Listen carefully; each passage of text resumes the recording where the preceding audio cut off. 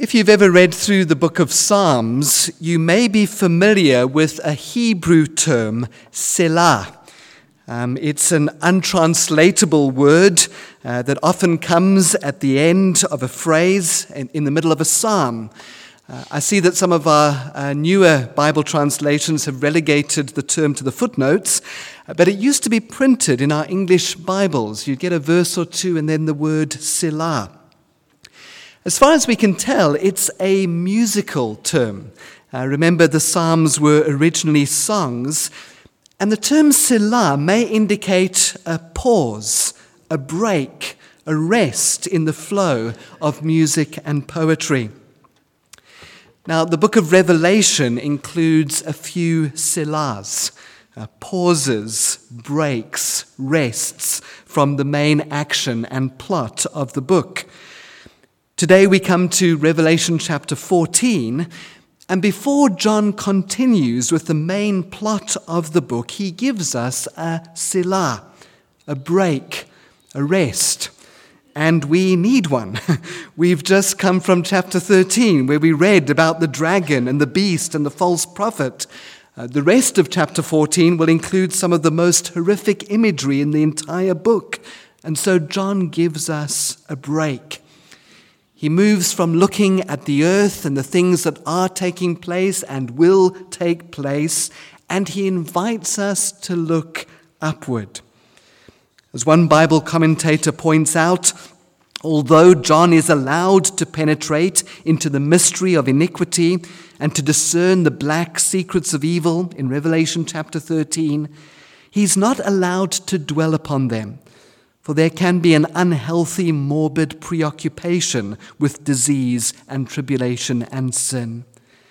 As we look into the horrifying depths of the pit, an angel breaks in upon our contemplation and bids us to look upward.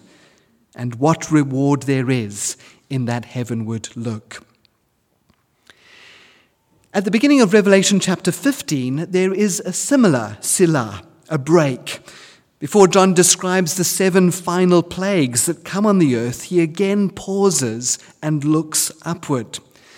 And I thought it might be helpful for us to consider these 2 upward looks together, because they're very similar, and to give them a sermon on their own, otherwise they could just get lost in the details of the other visions surrounding them. So let's have a look. Revelation chapter 14, verses 1 to 5, and then Revelation chapter 15, verses 2 to 4. So starting in chapter 14.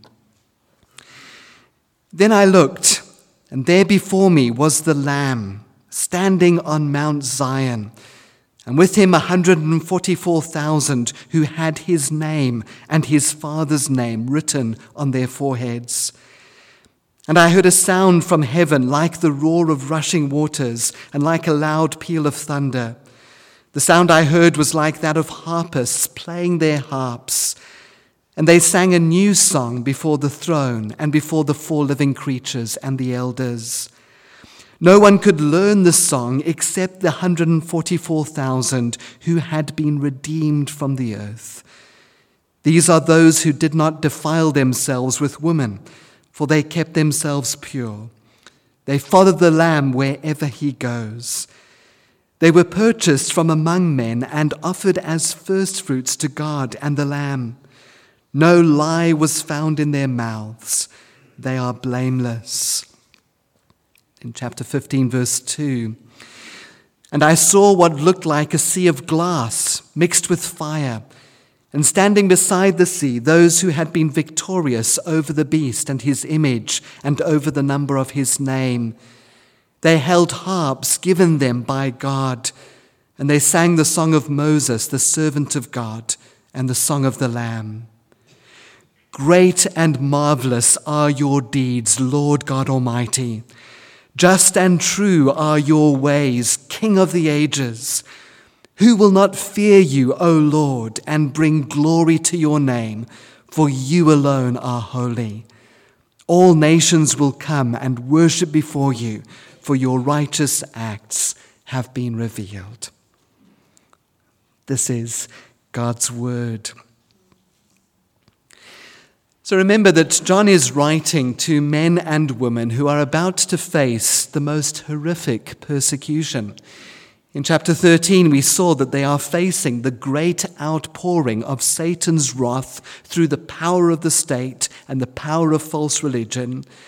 And as John says in that chapter, this calls for patient endurance.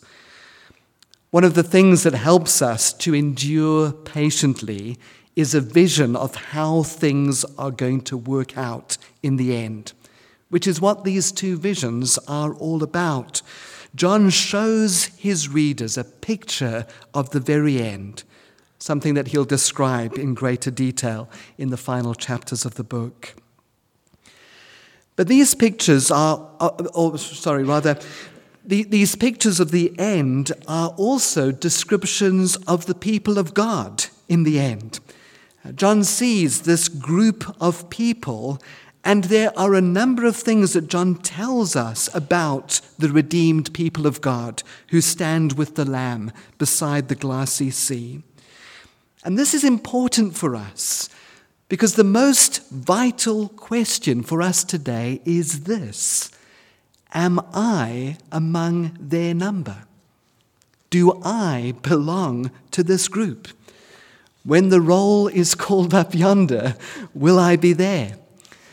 As Pastor Darrell Johnson puts it in his book on Revelation, am I one of the Lamb's people? And if the answer is yes, am I living in such a way that others will know that I am one of the Lamb's people? In these verses, the Apostle John lists 7 characteristics of those who belong to the Lamb. 7 distinguishing marks that need to be present in ever-increasing measure in our lives if we truly are the Lamb's people. And let me start with the most important one first, because if I don't start here, you may get the wrong impression. Firstly, John tells us that the Lamb's people are those who are redeemed. Chapter 14, verse 3. No one could learn the song except the 144,000 who'd been redeemed from the earth. Now, we came across this group back in chapter 7, if you'll recall. And remember that in chapter 7, the redeemed people of God are described from 2 different perspectives. First, John hears their number, 144,000, which is a perfect number. 12,000 from each of the 12 tribes. And it expresses the fact that this is the new people of God, the new Israel, whose number is complete. Not one is missing. But secondly, having heard their number, John then sees a great multitude that no one can count from every tribe, nation, language, and people. And it expresses the fact that this group does indeed consist of Jews and Gentiles from every nation, tribe, people, and tongue. Their true number is known by God alone. In a similar way, here in chapter 14, we are told that these 144,000, this perfect group, are those who have been redeemed from the earth, which again refers to the complete people of God who've been purchased from every tribe and language and people and nation. This is the entirety of God's people from every age, all those who have been redeemed. Now, this word redeemed or redemption comes to us from a rather unpleasant location in the ancient world. It comes to us from the slave market. There you would find men and women who were enslaved, trapped, stuck in their situation. Some of them would have sold themselves into slavery to get out of debt. Others would have been kidnapped or would have been the plunder from war, but they were helpless.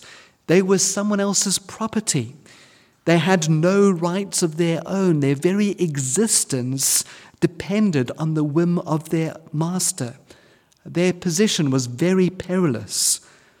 The only hope that they had was that one of their relatives or friends would come and pay the redemption price that would allow them to go free. A redemption was a price paid to free a slave. A modern term for this would be the word ransom. You'll all have seen movies where someone is kidnapped and the kidnappers phone the family and they demand a ransom to set the person free. It's the same idea. And the Bible often speaks about the fact that we are slaves, that we have been taken captive, that we have in fact sold ourselves to sin. As one writer puts it, in the dark little dungeon of our own ego, we are prisoners of our self-centeredness, prisoners of our guilt, prisoners of the wrath of God that is upon us because of our inexcusable guilt. And our only hope is that someone will set us free. And that's why Jesus came. Jesus himself said in Mark chapter 10, the Son of Man came to give his life as a ransom for many. Jesus has paid the price to set us free. And it's not the payment of money. As the Apostle Peter reminds us, he says, you know that it was not with perishable things, such as silver or gold, that you were redeemed from the empty way of life handed down to you from your forefathers, but with the precious blood of Christ, a lamb without blemish or defect. God himself, in the person of his Son Jesus, paid the price to set us free. And can I ask you, do you know that personally? Do you personally know the truth of Ephesians chapter 1, that in him we have redemption through his blood, the forgiveness of sins in accordance with the riches of God's grace that he lavished on us? And if not, what's preventing you from accepting that today? You see, this is the most important characteristic of the Lamb's people. You mustn't get the impression that if we have these other 6 characteristics in our lives, then we become acceptable to God, thereby becoming his people. No, we're redeemed, we're rescued, we're saved freely by what Jesus has done for us. And then, if we accept that, those next characteristics become more and more evident in our lives. And if we find that they are not in our lives, then we need to question whether or not we've understood and accepted Jesus' offer of redemption. So secondly, the Lamb's people are faithful to him. That, I think, is the meaning behind that strange phrase in chapter 14, verse 4. These are those who did not defile themselves with women, for they kept themselves pure. Now, this cannot be taken literally.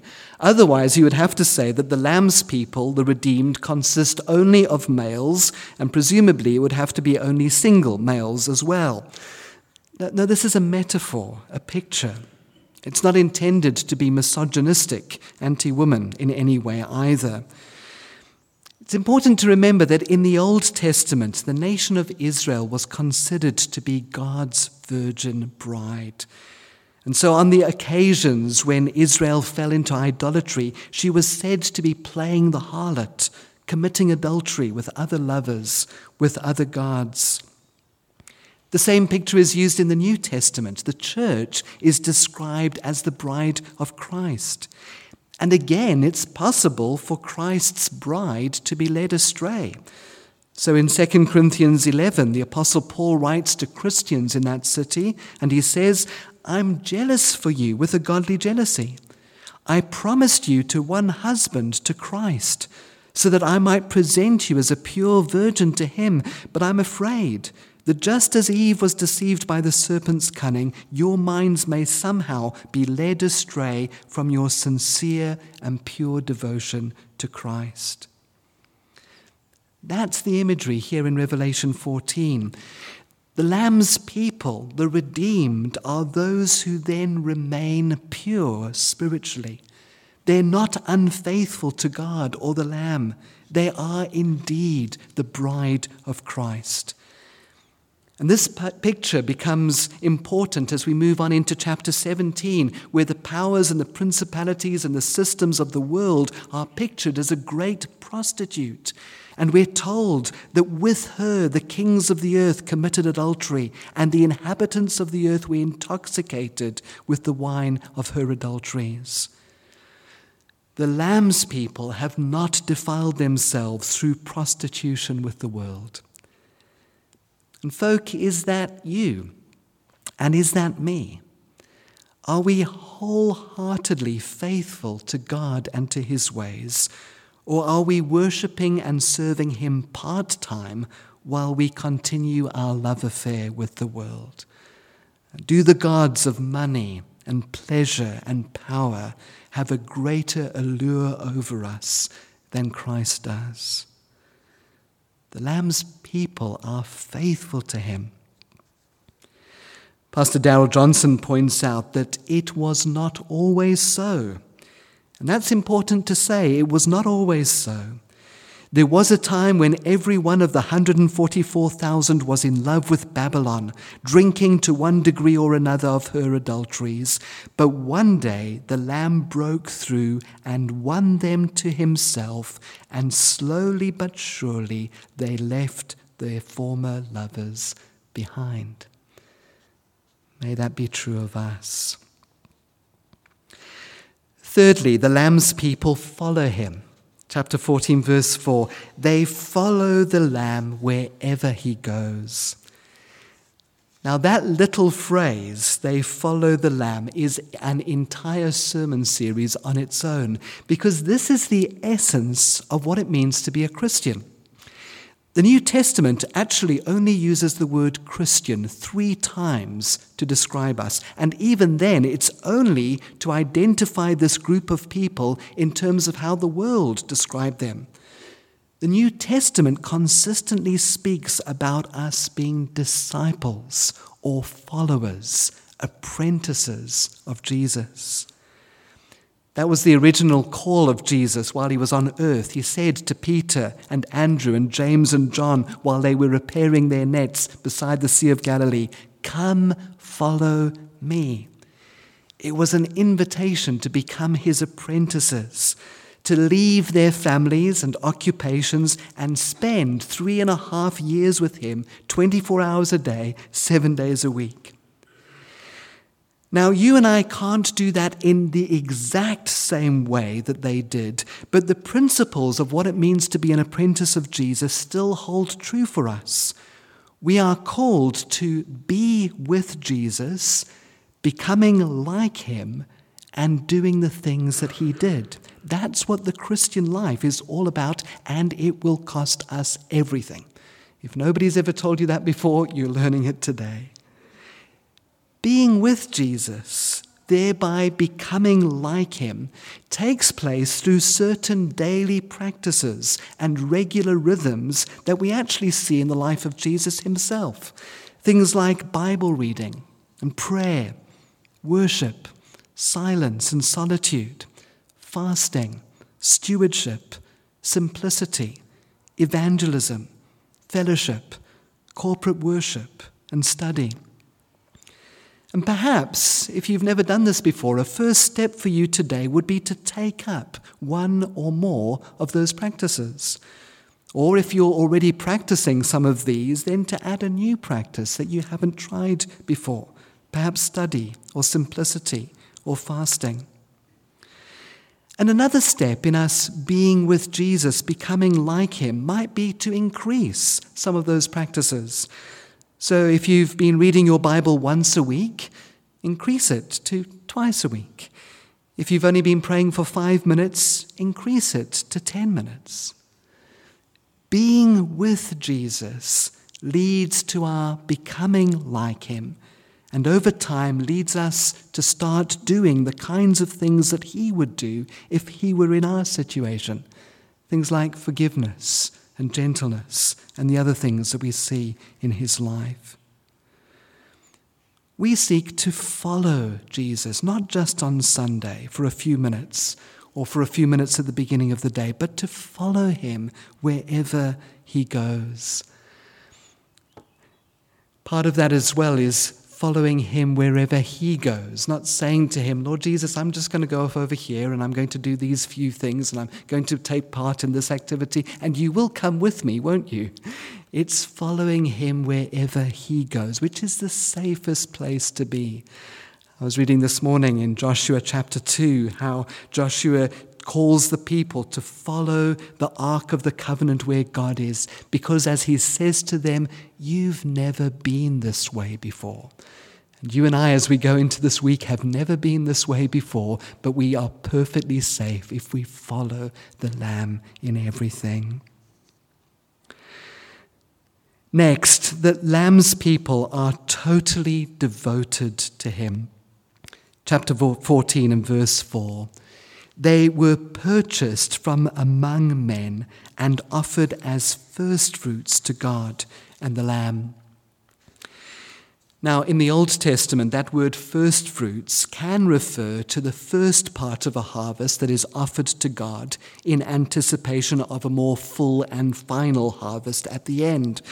But the word can simply also refer to an offering or a gift, something devoted to God. So, for example, in Jeremiah chapter 2, God says, remember using the picture of a marriage, I remember the devotion of your youth, how as a bride you loved me and followed me through the wilderness, through a land not sown. Israel was holy to the Lord, the first fruits of his harvest. It's the whole nation that are special and devoted to God. And notice the words first fruits and devotion and holy are all together here. You and I are to be the first fruits, devoted, holy to God. Holiness means to be separate. My toothbrush is holy. It is separated to me. It is separated to the brushing of my teeth and separated from digging in the garden, cleaning my daughter's shoes, or brushing the hamster's teeth. And in the same way, we separate ourselves from certain activities because we are separate to God and to his particular use. I think the best practical application of this is found in Romans chapter 12. Where the Apostle Paul says, therefore I urge you, brothers and sisters, in view of God's mercy, to offer your bodies, your very selves, as a living sacrifice, holy and pleasing to God. This is your true and proper worship. And we offer our lives, as we've seen, recognizing that he's already offered himself for us. So Paul writes in 1 Corinthians chapter 6, you are not your own. You were bought at a price, redeemed. Therefore, honor God with your bodies. This past week, I read a quotation from William Law, which completely ruined my week, so let me ruin yours as well. William was born in 1686. He was a Church of England priest, and he wrote this in a famous little book, A Serious Call to a Devout and Holy Life. He said, devotion signifies a life given or devoted to God. Such people consider God in everything, serve God in everything, and make every aspect of their lives holy by doing everything in the name of God and in a way that conforms to God's glory. For any ways of life, any employment of our talents, whether of our bodies, our time or money, that are not strictly according to the will of God, that are not done to his glory, are simply absurdities and failings. That is a life that is devoted to God. Number 5, the Lamb's people are utterly sincere in their profession of faith and love towards God. Chapter 14, verse 5, no lie was found in their mouths.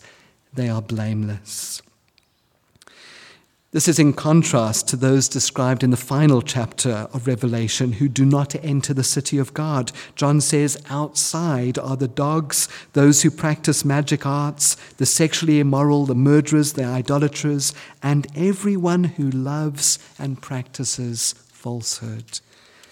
You'll see throughout the book of Revelation how John is extremely angry with those who pretend to be something they are not, whether they're pretending to be apostles and or not, or pretending to be disciples and or not, or are pretending to be prophets and are not. We're to stay away from lies and falsehood, because as Jesus tells us in John chapter 10, the devil is a liar and the father of lies. And when we lie, we take on his character, not the character of our true Father, who always speaks the truth, and with him is no darkness at all. And we seek to be blameless. As one writer points out, to be blameless means to walk in integrity, which involves realizing that we are sinners and that we regularly sin, but coming clean with God about it. The blameless person is not perfect. The blameless person is the person who has confessed his or her sin, putting it under the blood of the Lamb so that no one can blame him or her anymore. And again, is that you?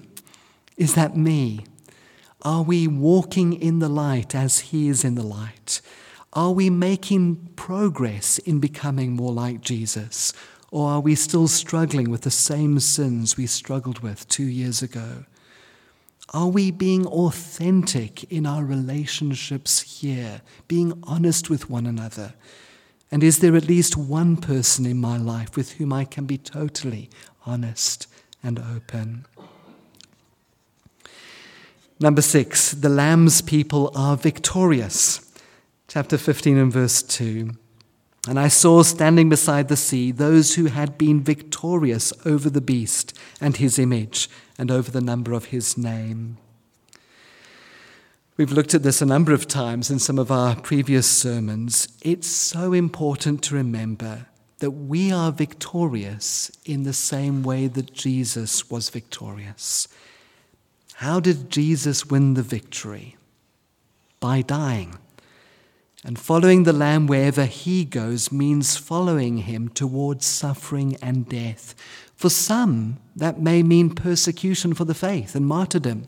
But for most of us, it will mean a daily dying to ourselves and living for Jesus. Saying yes to things that are hard to do, like fasting and reading the Bible and praying sometimes, and saying no to some things that are easy to do, being petty and jealous and angry. As one writer points out, this group do not follow the Lamb as he strolls around heaven, but they follow his life and instructions while he was on earth. And while he was on earth, Jesus said to us, "Whoever wants to be my disciple must deny themselves, take up their cross daily, and follow me." And finally, number 7, the Lamb's people are known by the song that they sing. Both of these visions describe God's people singing. I don't know if it's the same song in both visions, but there's actually a lot of singing that goes on in the book of Revelation because Christians are a people who sing. In chapter 14 and verse 3 we read, "And they sang a new song before the throne and before the 4 living creatures and the elders. No one could learn the song except the 144,000 who'd been redeemed from the earth." Now, why is this a song that only the redeemed can sing?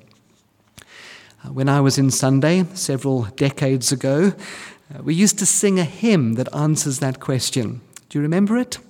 "There's a friend for little children." Remember? The 3rd verse of that hymn went like this. "There's a song for little children above the bright blue sky, a song that will not weary, though sung continually, a song which even angels can never, never sing. They know not Christ as Savior, but worship him as King." In chapter 5, the angels can sing about the song. They say, "You were slain, and with your blood you purchased people for God." But they cannot sing that from personal experience. Only the redeemed, you and I, can sing this song. In chapter 15, we read that those who had been victorious held harps given them by God and sang the song of Moses, the servant of God, and the song of the Lamb. I'm presuming that this is another picture because my harp's playing skills are quite limited. But remember that after God had saved his people out of Egypt, after he'd drowned their enemies in the Red Sea, Moses and the people of Israel sang a song about God's deliverance. You can read it in Exodus chapter 15. God is a God who saves, they sing. Exodus 15 was sung by the Jewish people when they commemorated the Exodus at Passover every year. They sang this song as the Passover lambs were being slaughtered. And now the redeemed sing the song of salvation with deeper insight and meaning because Jesus, our Passover lamb, has been slain and brought about the salvation of the world. And then in chapter 15, verses 3 and 4, we read the lyrics of the song. Great and marvelous are your deeds, Lord God Almighty. Just and true are your ways, King of the ages. Who will not fear you, O Lord, and bring glory to your name, for you alone are holy. All nations will come and worship before you, for your righteous acts have been revealed. Pastor John Piper points out that a congregation learns its theology and takes it deep down into the crevices of their souls by the songs that they sing, not just by the preaching that they hear. We get our theology not just from the preaching that takes place here, but by the songs that we sing, and so we need to be careful and discerning about the lyrics of the songs and the hymns that we sing. Notice two characteristics then of the Song of the Lamb that have important implications for our own worship, whether that's private or corporate. Firstly, this song is jam-packed full of Bible verses. Each and every phrase of this hymn comes from the Scriptures. There are quotations from Deuteronomy, 1 Samuel, 1 Chronicles, Isaiah, Jeremiah, Micah, Malachi, and numerous Psalms. The best praise and worship songs are those that sing God's words back to Him, or at the very least are solidly based on God's word. Let me quote Darrell Johnson again on this point. He says, the Lamb's people sing the words of Scripture because they want to sing to God accurately, rightfully, and in a manner consistent with who God really is. God has revealed himself in the words of Scripture, and we can best reply to God using the words and phrasing God has used. The Lamb's people do not sing to God out of their own imagining of who God is. They sing to God out of God's self-revelation. That's so important. Every now and again someone says, well, I like to think of God like this. That would be like you saying to me, Andrew, I like to think of you as being a jock, a real basketball player, one of those hunter-gatherer type folk. I would have to say, that's not me. It doesn't matter what you think of how I am. This is who I am. In the same way, we can't say, well, I think of God like this. God has revealed himself in Scripture, and that is the way that we need to worship him in spirit and truth. But secondly, notice that even those who sing this song, even though those who sing this song are described as victors, they are those who've been victorious over the beast and his image and over the number of his name. They've been victorious even to the point of death. Yet there isn't a single word in this song about their victory or their achievement. 7 times the words you or yours are used, and the words I, me, my, mine, myself are completely absent from this song. The best praise and worship songs are those that celebrate and exalt God, the Father, the Son, and the Holy Spirit, his name, his character, and his saving deeds. I'm not sure if this is a true story. I couldn't figure out whether it was based on history or mainly just myth. But the story is told about how, as a young lawyer, Abraham Lincoln went along to a slave auction to see what went on there. And he was deeply distressed to see black Americans being chained like cattle and auctioned off to the highest bidder. At one point, a young woman was brought to the auction block and bidding started. Lincoln watched as various people made their bids for this human life. And eventually, he put in a bid of his own. His bid was counted by another. He bid higher, was counted again. Finally, he outbid all of the others, and the auctioneer proclaimed, "Sold." The slave traders then brought the young woman off the block and set her at Lincoln's feet. He reached down, he unlocked her chains and said, "You're free." The young woman looked up at Lincoln with a puzzled expression on her face and said, "What does it mean to be free?" And Lincoln replied, "It means that you can think anything you want to think, you can say anything you want to say, you can go wherever you want to go." The reality of her newfound freedom began to sink in, and with tears streaming down her cheeks, the young woman replied, "Then I will go with you." You and I have been redeemed, saved, set free by the precious blood of Jesus. And in loving response, we now remain faithful to him. Follow him wherever he goes.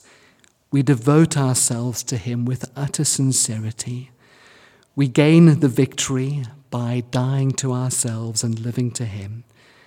And then we sing his song of salvation, right now to a world who needs to know it, and one day in eternity, as we see Jesus face to face and the full awesomeness of what he has done for us finally becomes apparent to us. Let's pray together.